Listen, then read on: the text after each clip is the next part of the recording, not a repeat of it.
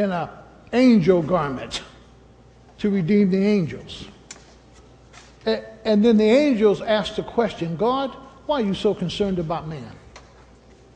Because the angels don't understand that because of what they have experienced. But again, the angels were with God, the angels knew God, and the angels seen God do things that we have not yet seen. Now, I want to ask you this question this morning. What is the difference between Adam and you and me? What's the difference between Adam and you and me?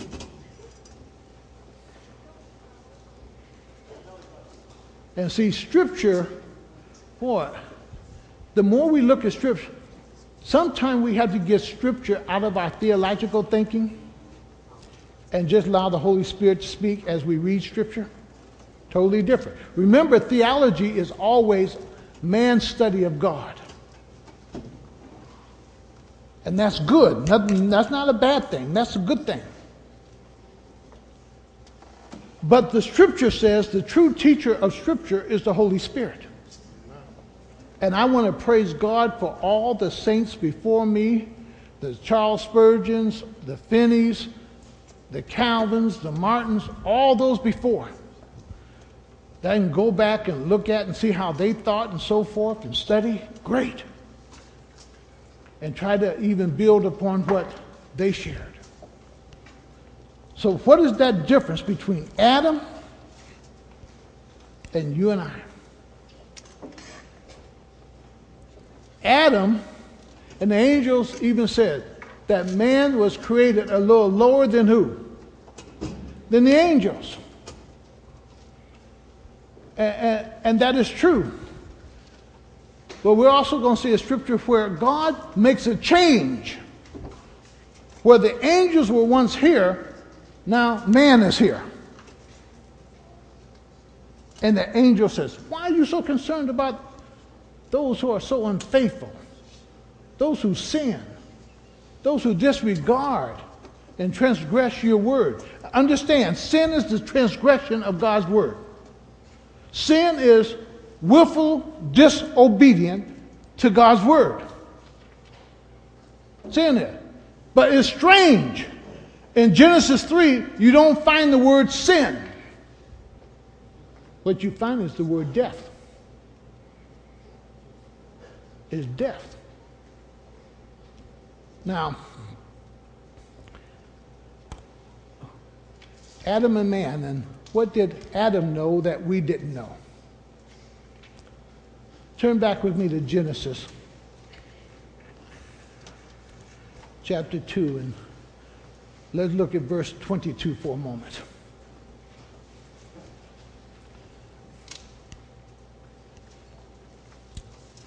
Then the Lord God made a woman from the rib he had taken out of man, and he brought her to man. When you read chapter 1 of Genesis, the woman's not there. God finally comes to a point and says, it's not good for man to be what? To be alone. So Adam knew there was nobody else that was anywhere near like who? Like himself. Adam knew that. Okay? And then Adam, God put him to sleep. Then God took a rib, made this woman, and it says that God brought this woman to the man. Boy. And when Adam wakes up and sees this woman, only thing Adam could really say in the Hebrew was, wow. That woman was like nothing else he had seen running around God's creation. Okay?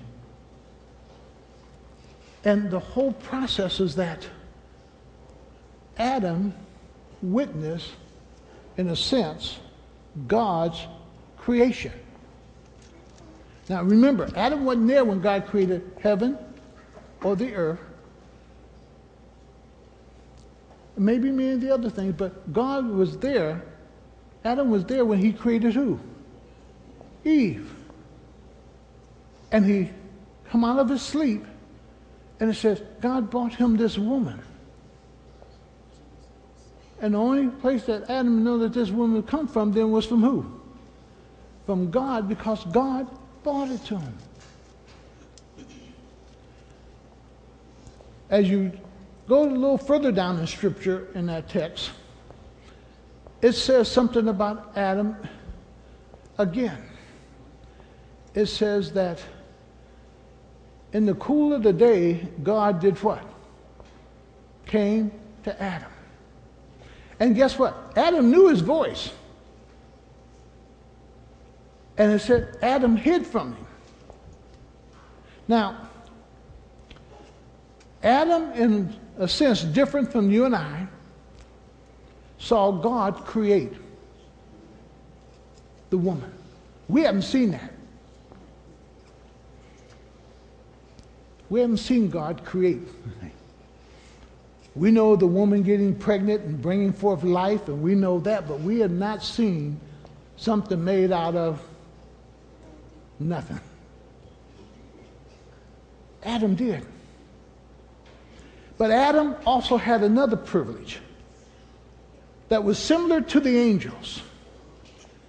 God came and he talked and he visited with Adam. He did that.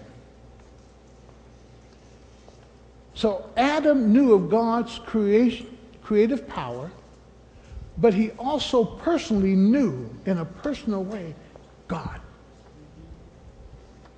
Okay? Two things that we don't know. And Scripture's going to bear out something for us in Hebrews. The whole issue is this here. The angels saw God. They saw all his magnificent power. And when they sinned, he sent them straight to hell. Now, that devil gets loose. I want you to stay with me because we look at some scripture. I want you to see something. This devil changing. And Satan changes to meet whatever his environment is. Doesn't say this, he doesn't stay the same. He changes to meet what his environment is. That's how he deceives. So we're going to see a different Satan from what's in the garden and what we're dealing with in New Testament time. The deception that takes place. So Adam, though, he had this knowledge of God's creation. He has this knowledge of walking with God, talking with God. And see, we have not seen him, yet we believe.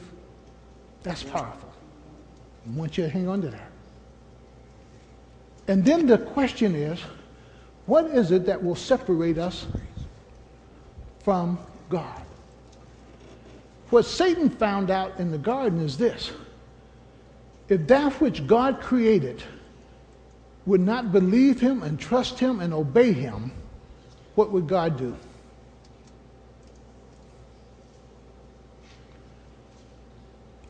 Though Adam sinned because of the counsel of Satan,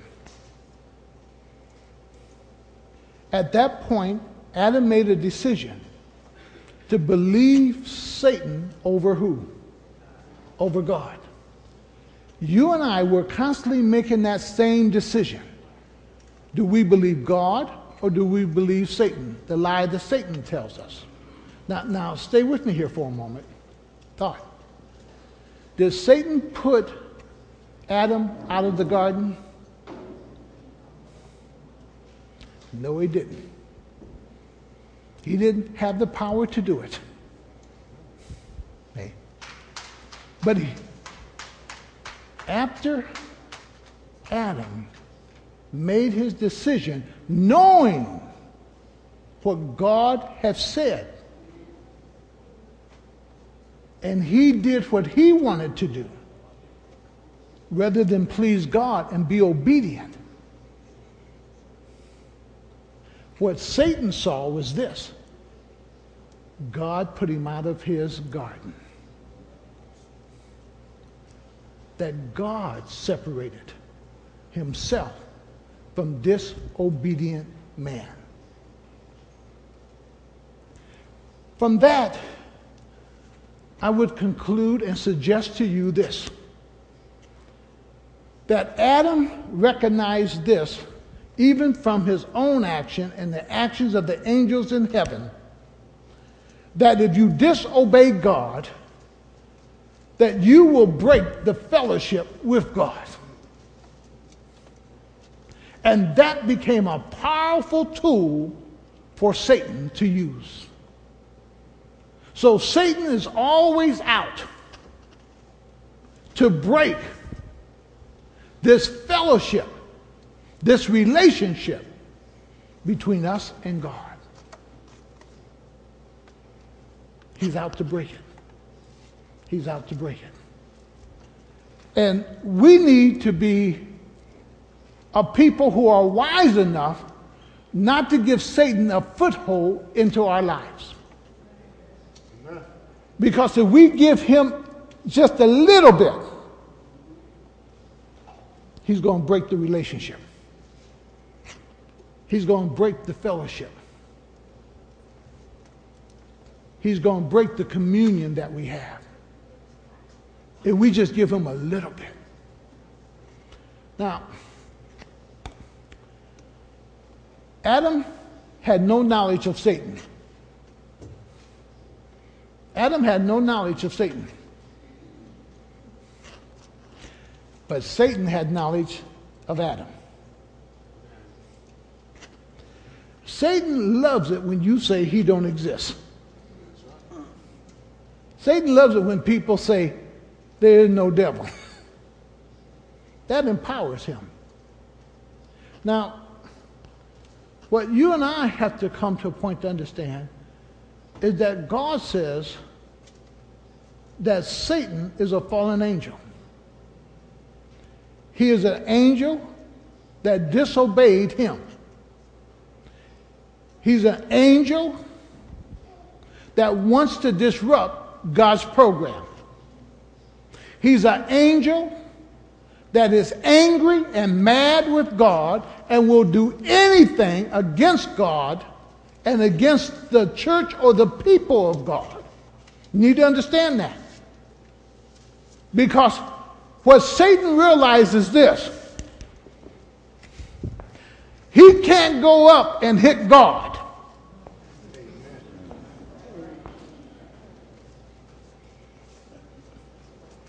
Satan can't go up and beat up on God. He can't hurt God personally, attacking God himself. So how does he bring pain to God's heart and hurt God? By going after what? Do you catch the picture? Why it says, and we're going to go to the verse and we're going to talk about a little bit further. He came not to help angels, but Abraham's descendants. Because it's Abraham's descendants that need the help.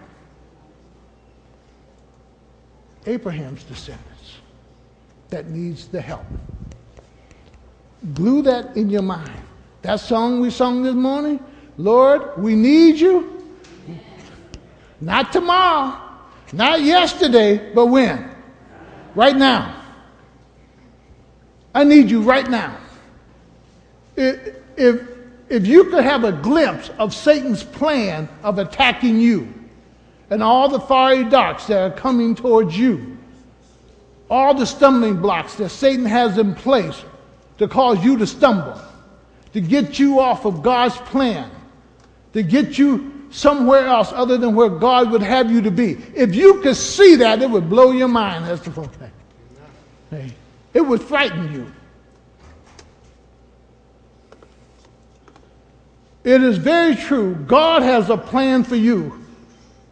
But what oftentimes we don't understand is this: Satan has a plan for us.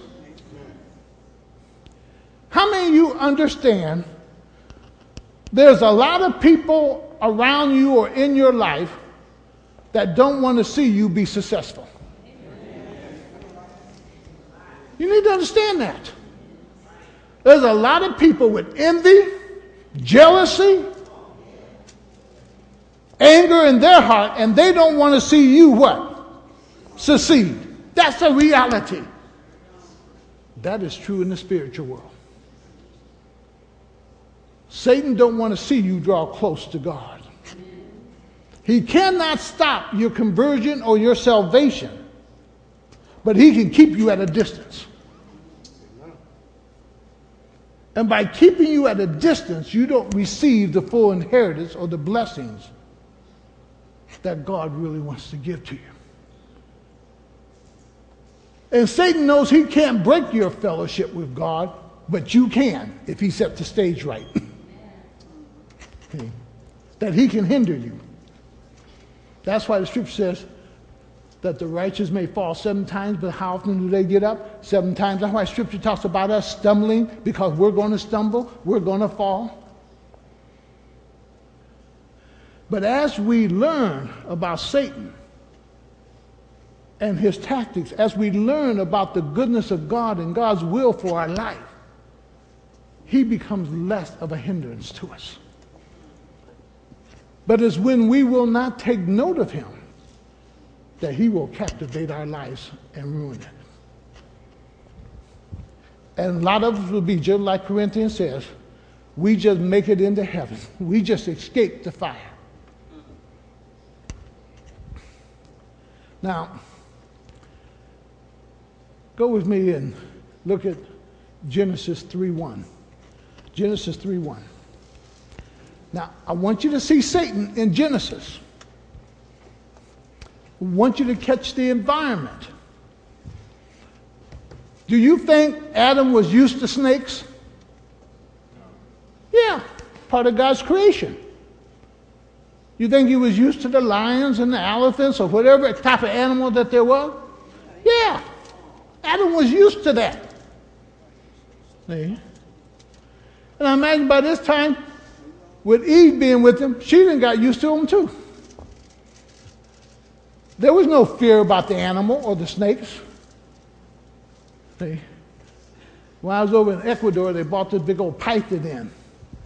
And boy, some of the guys, boy, they wanted to get their picture with the python wrapped around them, you know, and so forth. When the guy come over to me, no, get it away. It would just be me that the python wouldn't like me. and I told him, nope, I don't need a picture of that, you know. But here is Satan in the garden. But look how Scripture defines Satan. Now the serpent. It didn't say angel. It didn't even say fallen angel. Satan now has disguised himself as what? As a serpent, something that Adam and Eve, in a sense, are not scared of. Something that they're familiar with. Now, one of the tricks and deceptiveness of Satan is this. He'll come to you with that which you are familiar with. And you'll be comfortable around it. So you think. That's why you got to pick up the signs that are of Satan. That's why you got to pick up the signs that are evil. That's why you got to be able to notice the actions of people and classify them. Some people are strictly workers of iniquity. You need to be able to see that and classify it. Some people just love sin. And they're going to be involved in sin, and they're going to be trying to draw you into sin. You need to be able to understand that and classify it. Some people are going to be encouragers. They're going to be encouragers in the right things, not the wrong things. And you need to be able to understand that. Because they're trying to encourage you to do better. They're already in a position. But they're trying to bring you where? And Satan will give you this, like, oh, they think they're better than you. Well, they are. They got more money than you. They got more stuff than you. They are in a better position than you are. So it don't take nothing from them to try to do what? Help you come up to where they are. They're not losing anything. But Satan gives us this old attitude, oh, they think they're better than me. I don't need them. That's dumb stuff. And we need to recognize that. Because only thing that's happening is this. It's a scriptural. Am I my brother's keeper? And if I see my brother in a fallen state, the scripture tells me to do what? Yeah. Yeah. And we need to catch that picture up here in our head. Hey. But what does Satan do? He comes in the garden as a serpent, something that Adam and Eve are familiar with. Now, what might have been strange about this serpent is that it's talking to them. But yet they're familiar with it. Now, go to 2 Corinthians 11:14. 2 Corinthians 11:14. See if you pick it up here now.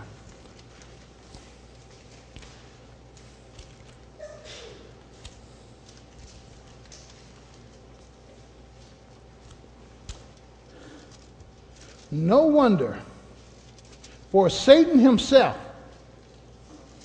masquerades as an angel of what? He masquerades as what? Yeah. Now, just stay with me for a moment in thought. He masquerades as an angel of light. Jesus comes to us as the light of the world. All the angels that we see come, they came, even when they come to the thing of dealing with Mary, they come in a light. He comes as an angel of light, not revealing himself per se, but something that we think that would be good and acceptable. And we somewhat take him in. Because he comes as an angel of light. He changed and he's adapting himself to that which you and I will accept.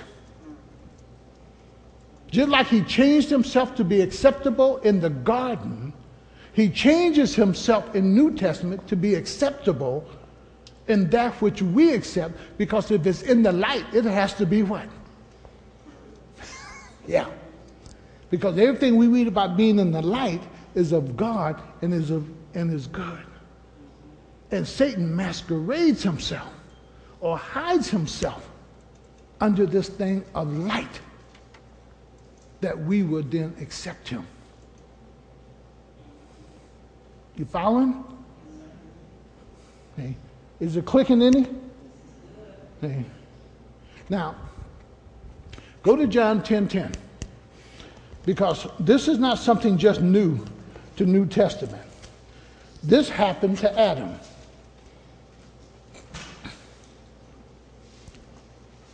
Now, keep this thought in mind. Job says,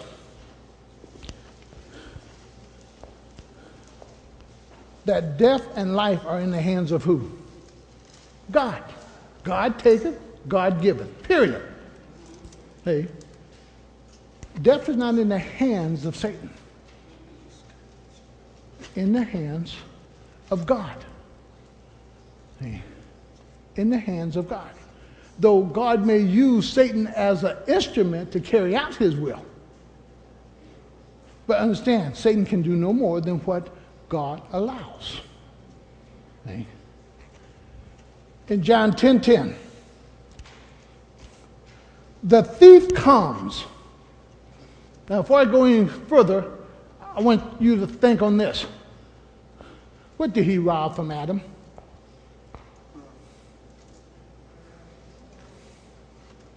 What did he rob from Adam?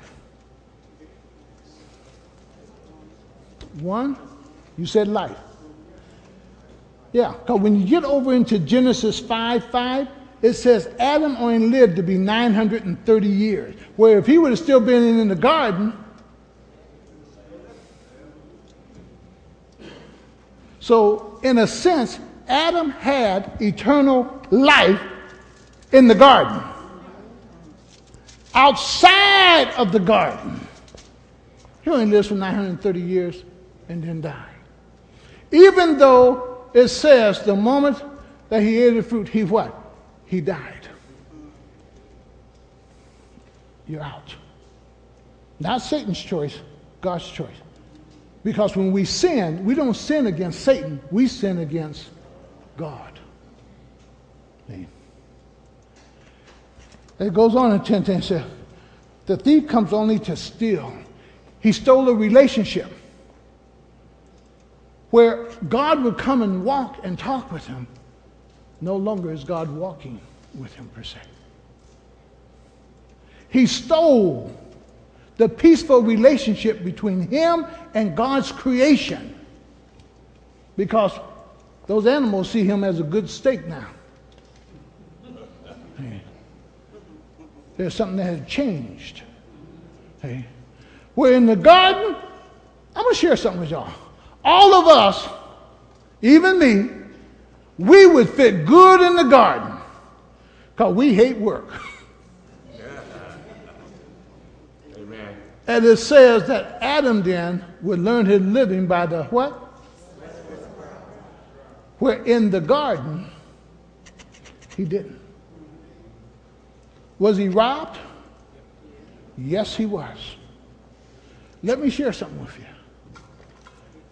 After Adam is put out the garden, Adam really begins to see what he had lost. After Satan deceives us and calls us to sin, then we begin, maybe, to see what we have lost. Maybe we'll see it. Some of us, is what Timothy speaks about, that we've been burned so bad that we're callous and there's no more feelings. Don't get there where you don't feel guilt. You don't feel shame. You don't feel the convicting power of the Holy Spirit, because you have caused your heart to become so hard towards God. Don't get there. Dangerous place to live. But he says, the thief comes only to steal and to kill and destroy. I have come that you may have life and have it to the full or the abundance. So there's a difference here. But he defines what Satan is out to do. That he's out to destroy. He's out to destroy. 2 Corinthians 2:11. 2 Corinthians 2:11.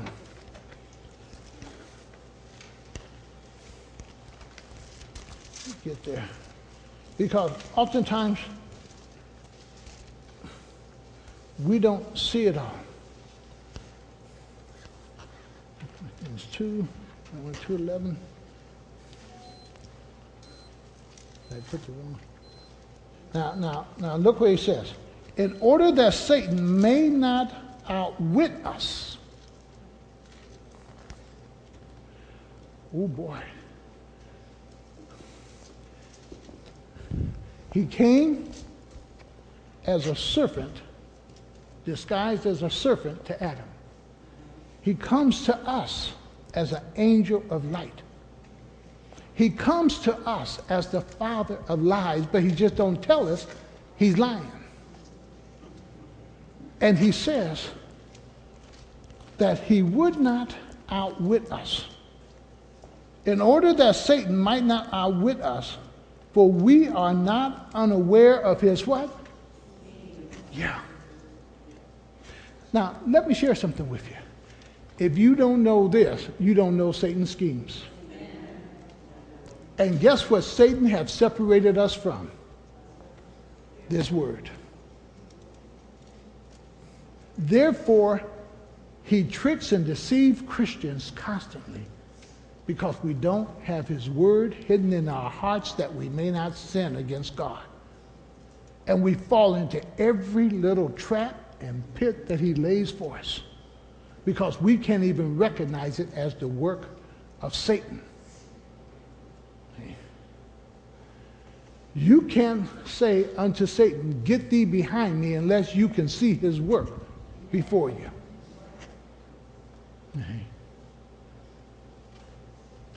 And then, when Satan is really troubling you, the Lord says, if you'll draw nigh unto me, I'll draw nigh unto you. And what happens to Satan? Satan knows which fire to play with and which one not to play with. Hey. Now,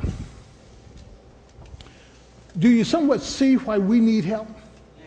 Because if you could see Satan scheming against you, and understand this, Satan will be patient and wait for years to cause you to stumble. If he can pull one over on you that will cause you to separate yourself from God, if he can do something to you that will cause you to be angry towards God, if he will do something to you that will cause you to shut God out, he's going to do it. And sometimes it may take him time. But if he can hurt God by doing something to you. See, sometimes people can't do something to you, but they'll do something to your children. And they haven't even told you that they're holding something against you. But your child will come home and tell you, I don't know why so-and-so don't like me. I don't know why so-and-so do this to me. I don't want to go over there. You need to listen to your children sometime. Okay. Now, go to Hebrews with me.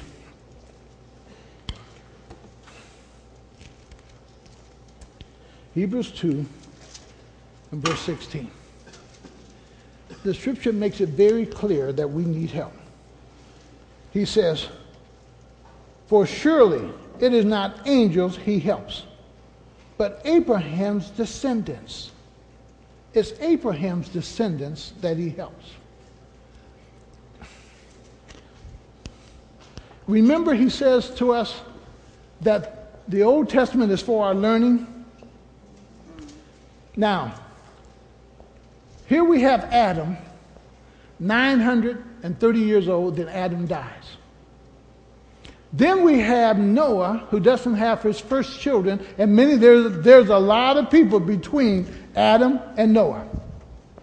But Noah doesn't have his first child until he's 600 years old, 500 or 600 years old. Now, between Adam, now I want you to look at the knowledge that Satan gathers. Because Satan does not know the mind of God, but Satan can also act from how God acts. Now, what do oftentimes we say? We react to who? To people. We react to, if somebody's kind to me, I'll be kind to them. If I know I got a tough boss, I kind of stay out of his what? His areas that put me in danger. If I know I have a pretty nice boss, we get along pretty good, we can speak in there. Boy, we build that relationship, but I respond and I react by what I know. Satan doesn't know the depths of God's mind and heart, nor do the angels. The only one is the Holy Spirit.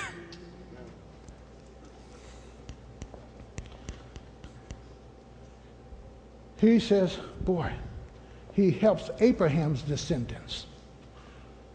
Tell me why. Here comes another why. Why isn't it Adam's descendants?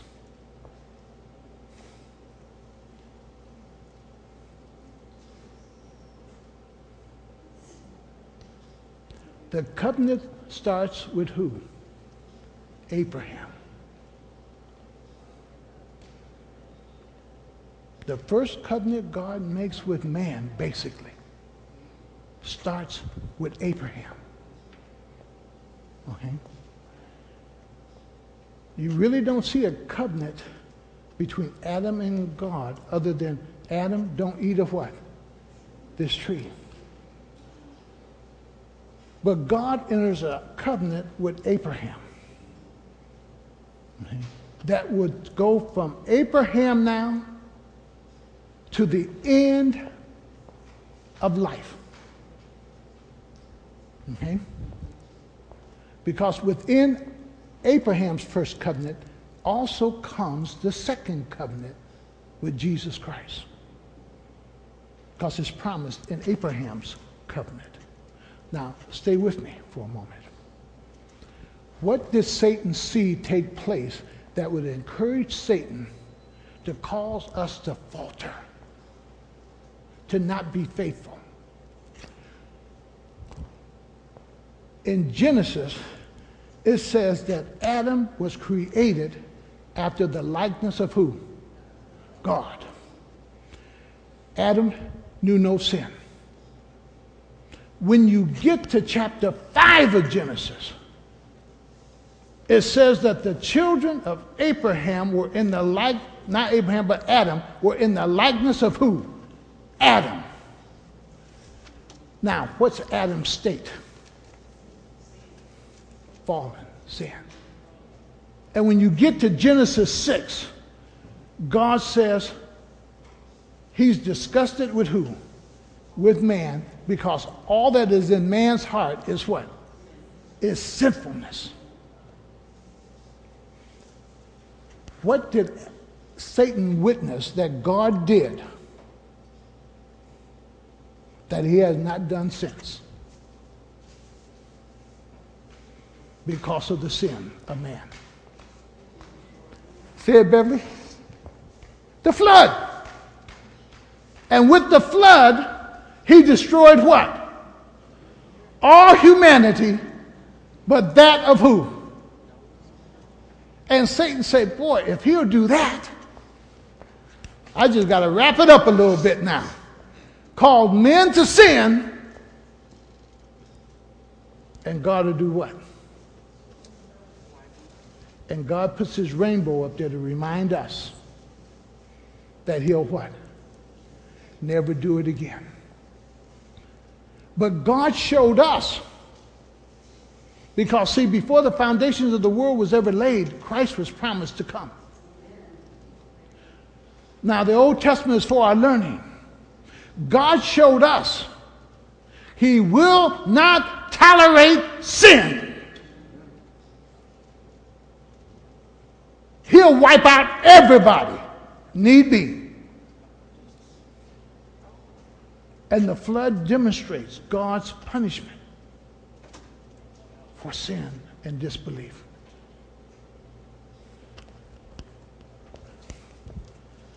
Now, we don't have the floods like in the day of Noah, but we've seen some stuff that frightens us in the last couple of years. Okay. We've seen some stuff. But by the time we get to Genesis 12, we see this covenant between God and Abraham develop. And it's gone. Now, why do we need help? Let's go to 1 Peter, back to 1 Peter.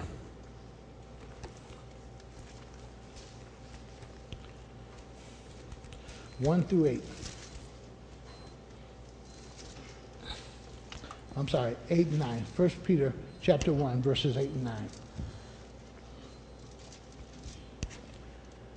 I'm not going to get nowhere from this. Though you have not seen. Who is he talking to? To us.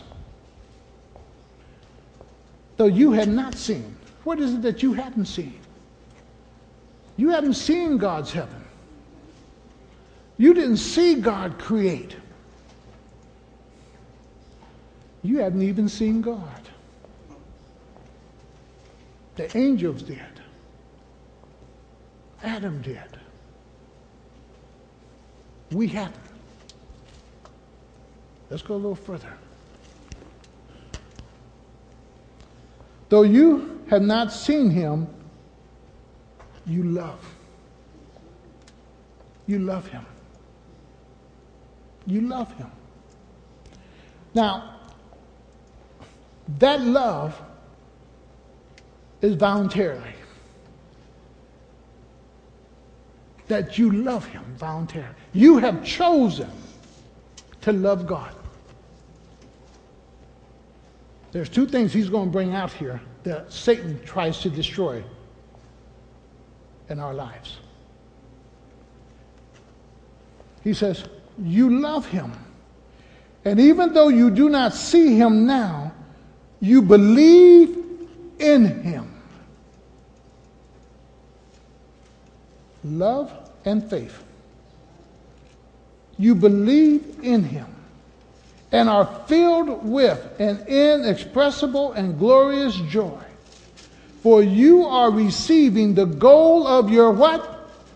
Your faith. Love and faith. Love and faith.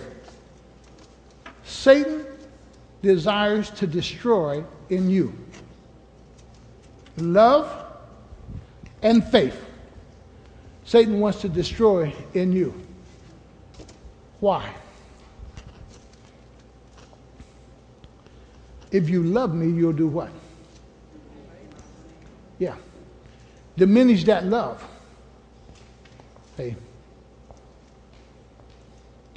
Diminish the love, and you will not follow the Lord's command. Satan is out to diminish your love for God. God said he has to be preeminent in your life. He has to be first in your life. You know, oftentimes when we fail is when we put God second or third and put somebody else in God's place. And then it is faith that gives us the ability to believe that God is able, even though we don't know how he will work it out. It is our faith that gives us hope in God that he's going to do it. That which we haven't seen. Go to Galatians 5 and verse 6. Galatians 5. Hold on to Peter also.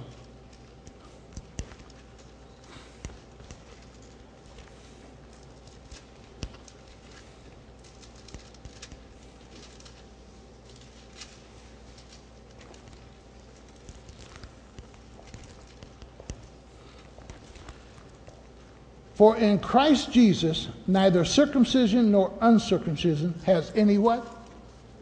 Any value. Doesn't mean a thing. Doesn't mean a thing. Hey. Look what he says now. The only thing that counts is faith expressing itself how? Yeah, let's put that in order. Faith expressing itself in love. God gives me a command. I don't know if I can trust this or not, but it is my love for God that I keep his command. So I step out on his command by what? By faith. And I'm stepping out there by faith because I love him. Love expressing itself through faith in keeping my commandments. Love expressing itself in faith by carrying out my word. Love expressing itself by keeping my commandments and doing them.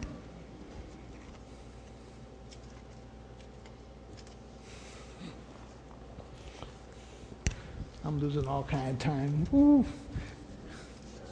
We just have to pick some back. Boy, let's go. Love and respect, they have to be here. They have to be right here. They have to go together. Love can't be up here and respect down here. Oxymoron. They won't work together. Love and respect has to be here. Elaine and I have to love and respect one another on this level. Not that I love her on this level, but disrespect her on this level. It doesn't work. She can't love me on this level and disrespect me down here on this level. They have to be here together. And when I take the respect of God, it's the fear of God and the love of God. It's on that same level. Because they have to go together. So God said, if you demonstrate that you love me, what you are showing for me is a high reverence and respect for me. Because they go together. They go together. Now, I'm going to jump ahead just a little bit because I think you'll catch it. Because that love and respect is here for God, there's a different love that God has for those who come through Christ Jesus than those who are just in the world. Now, follow me in thought just for a moment. God so loved the world, so he expressed that. He loves everybody. John tells us God is love. Okay? So he loves everybody. But then when you get to Romans 8:1, it talks about God's wrath is not appointed upon who? Those who are in Christ Jesus. Now there's a difference there. I'm in Christ. And Scripture will bear it out that he loves us through Christ. Okay? Though he loves everybody, he's loving those who are saved through Christ. Now, in reality, we're no different really than those who are what? Unsaved. The difference is Jesus Christ. That I'm in Christ. Okay? Now, stay with me in thought. Human nature. A man, and you'll see it in Genesis, back again with Abraham, with Sarah and Hagar. You'll see it. We are called the children of God. And we come through the church that is the bride of God. Here are the children now. And sometimes those words run together. We are the bride, but we are also the children who come through the church, through the bride. Stay with me. With Adam and Hagar, when it came to Isaac and Ishmael, was there a division. Yet, Abraham loved both of his sons. And God assured him that he would even make a great nation of who? Ishmael. But Isaac was the one that would receive the wealth and the promise of who? Of Abraham's. Of Abraham. Now follow with me. Because it says, what God shows in Scripture, boy, when you really look at it, he brings it into the natural. A man may father children outside here without ever getting married. But then all of a sudden, he marries somebody different. The one that he marries is the one that he chose to marry. And he has chosen to father children with that one. When it comes down to it, where does his wealth go? To the ones that he fathered out here, or the ones that he chose who he married? You catching the picture?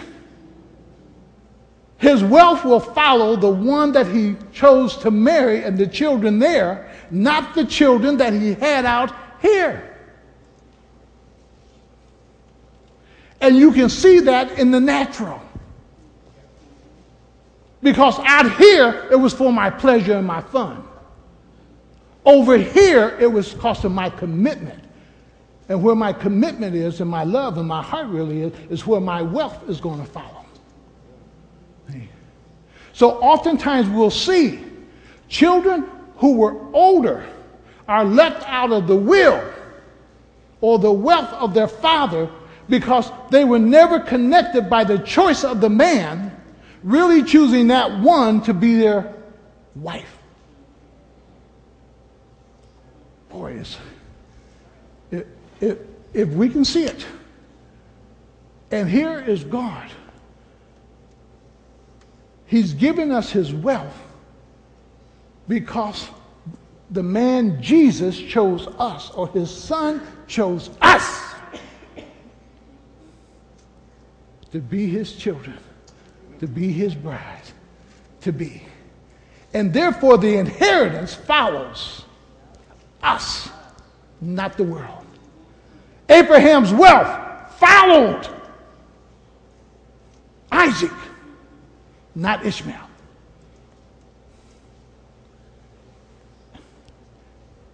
Am I too far?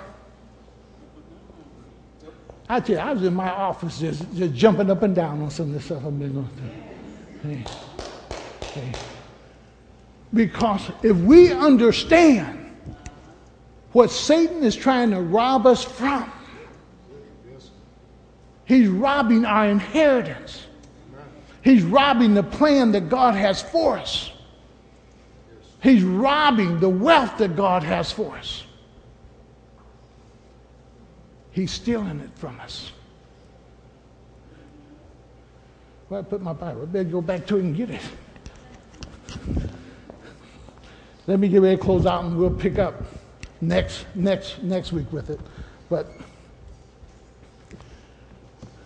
because what we need to understand, it is that love that Satan wants to stop. He wants to stop my love flowing to God. Usually when you're in sin, you're not in his word. When you're in sin, you're not really praying and talking to him. So you know the relationship is broken. You know when you have a friend and all of a sudden they're not calling you no more. They're not stopping by no more, and you're not stopping by no more, and you're not calling no more. You know something is what? In the way. And until that is moved out of the way, you don't have that closeness again. Hey. If you love me, you'll keep my commands. Let's go to Hebrews 11:1. Now faith is being sure of what we hope for and certain of what we do not see. And then he comes back and he tells us, and without faith it is impossible to please God. Because see, when I'm in sin, it stops the exercising of my faith. And just living don't please God. It's me obeying God that pleases him. And because anyone who comes to him must believe that he exists. And in a sense, when I sin, I say to myself, God really don't exist. Why? He can't punish me. He can't do anything to me. So Satan brings us to a place even of disbelief about God and what God has said. It has no real value. It doesn't weigh in my life. It doesn't mean anything in my life because God's not going to do anything. If we were to pick up statistics, Elaine and I, we were asking, she was asking me something about African American race. I went and drew, I keep paper articles, I keep some magazines, I keep things. And back in 1993, it was talking about the disaster of the children because of the lack of the fathers being present in their life. And it was talking about the destruction of the black race because of the male. And now we're 20 years later, and we are seeing the destruction. If we open our eyes, we really see it. They listed a child without a father most likely will grow up in poverty, will grow up with anger, will grow up not finishing high school, and will most likely between the ages of 15 and 23 will be in prison. And our prisons are loaded. Our schools graduate less than 1% African Americans. You can go on down through statistics, and you can see from 93 to now the damage that has been done if you look at it. And those are things sometimes we don't study and we don't look at.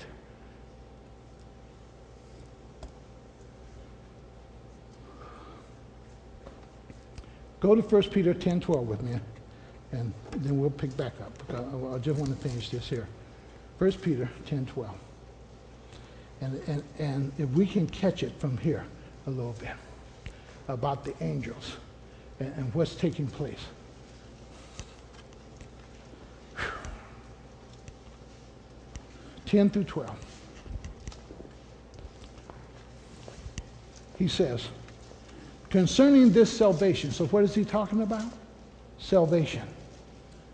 When you get into Ephesians 3:10, and then you look over into Ephesians 2:8, in 3:10 through 12, it talks about the church, the mystery, that which God had kept secret, and what God had kept secret down through the ages, even from the prophets, was this thing of salvation that would come through the gospel. And the gospel would come through the church. And the whole process is that this thing would be a witness to man. In a nutshell now, the church carries the gospel. The gospel carries, oftentimes we talk about death, burial, resurrection of Christ. When you talk about the gospel, it uses the word death, excluding the word life, because it's understood you cannot have death without having what first? Life. So the whole issue is the life of Christ, the death of Christ, the burial of Christ, the resurrection of Christ, that whole story is in the gospel. But then in that story of Jesus Christ is salvation. For there's no other name given under heaven and earth whereby men must be saved, and that is in Jesus. So in the gospel, that mystery is this salvation that the prophets didn't even understand, or even the angels who look from outside, seeing the work of God in bringing about this salvation of man. Because Satan thought he had man in the garden. Satan thought he had man with the flood. And God steps in and keeps working. Follow with me here. 10 through 12. Concerning this salvation, concerning what? Salvation. The prophets who spoke of the grace that was to come to you, the favor of God that was going to come to you, not because of anything you did that would bring it, but because God himself extending his favor to us.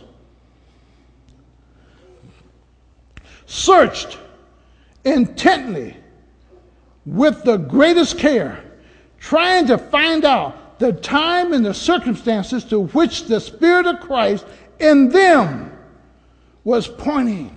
Now, it's the Spirit of God that's doing the work with these prophets, but not revealing everything. Let's go a little further.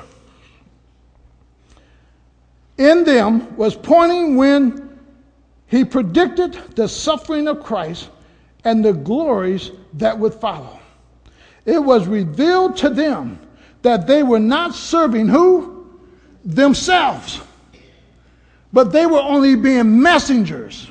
They were just foretelling of something that they couldn't even grasp. They understood the sacrificial, or of sacrificing the lambs and the animal. They understood that. What they could not grasp or understand was the suffering of Christ and Christ becoming that sacrificial lamb of God. They could not foresee that.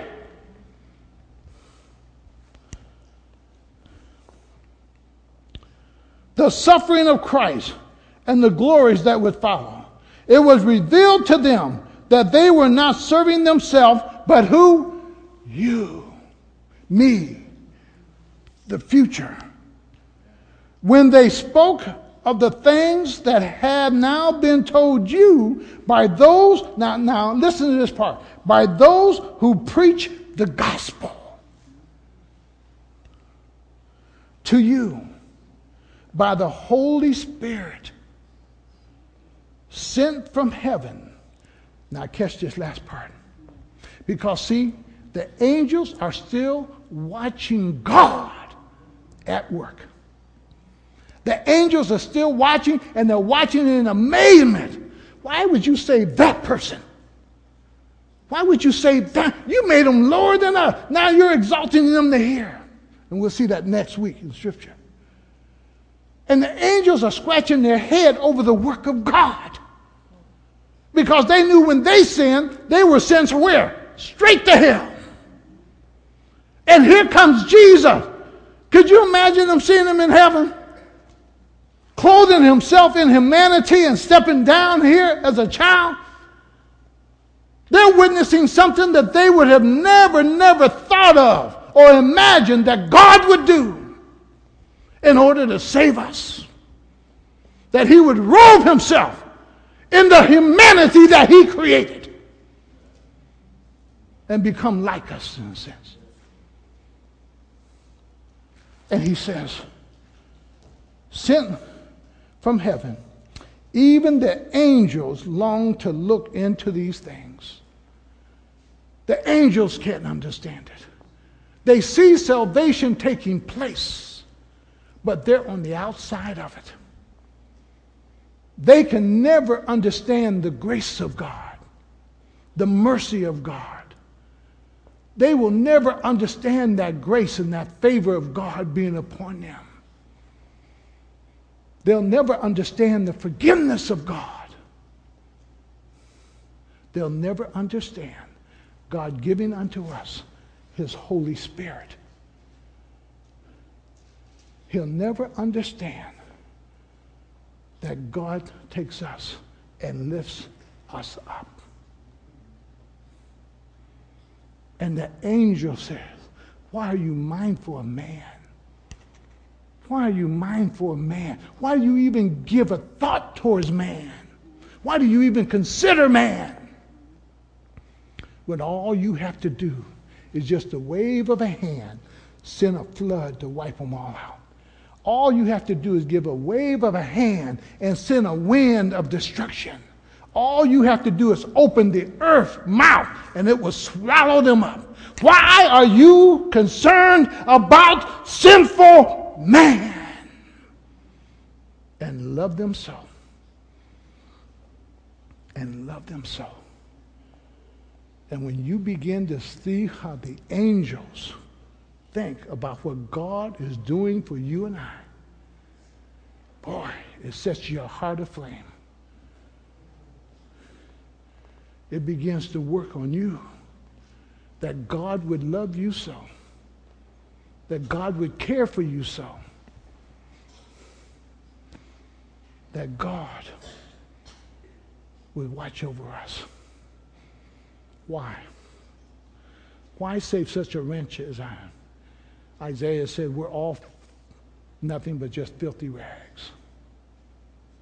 Why? He loves us.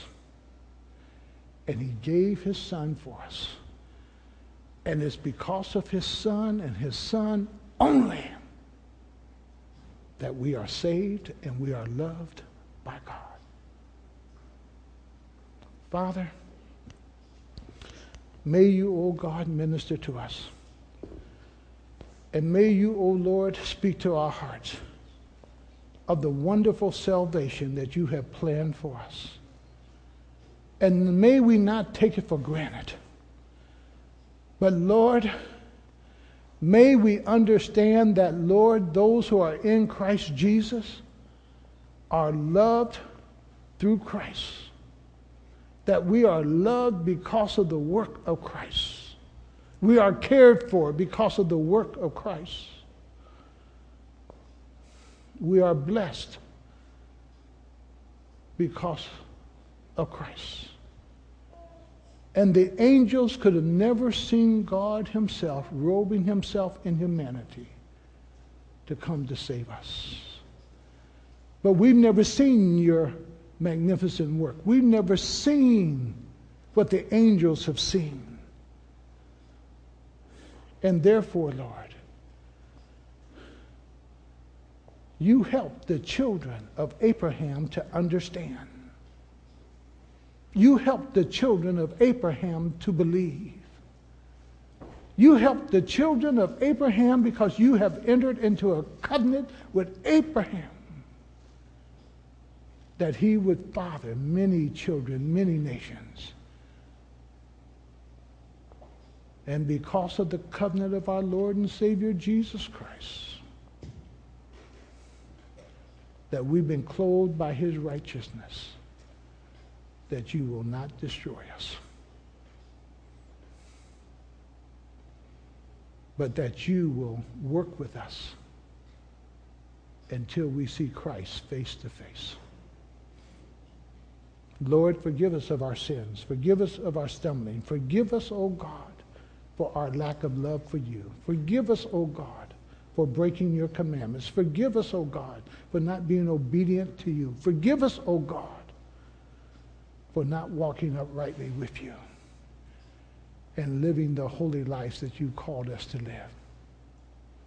Forgive us, I pray, Father, and restore us, O God, to the position that you would have us to be, and that we would live in that position, glorifying you.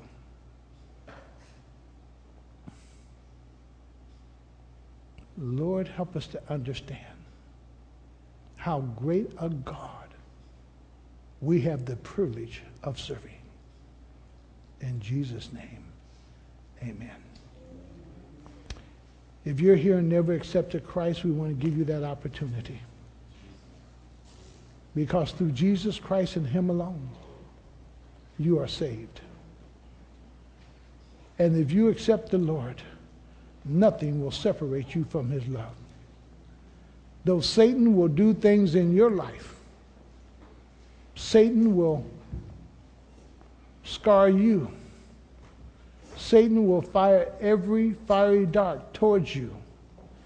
Satan will take a job from you. Satan will take children from you. Satan will rob you of your wealth. Satan will do everything he can do. Look at Job. He did everything he could do to Job. But Job would not lose sight of his God and the love of his God. No matter what Satan might do to you in this life, don't lose sight of your relationship with the God that has saved you. And if you've never accepted him, he says, today is the day of salvation. Would you come? Would you come? Father, thank you, Lord, for speaking to us. In Jesus' name. In Jesus' name. As we prepare to take the offering, we want to thank the Lord for giving unto us, that we can give back to him a portion of that which he has blessed us with. For he has blessed us tremendously. And we just want to say thank you, Lord, for his loving kindness. Father, as we prepare to give to you, we pray, Father, that you would take our offering and you would use it to glorify yourself, to take your message, oh God, and deliver it into our hearts and around the world, around the community, that, Lord, you would use this as a blessing to others. And we'll give you the praise in Jesus' name. Amen. Give yourself to Jesus. He's waiting just for you. Just put all your trust in him. God will take care of you.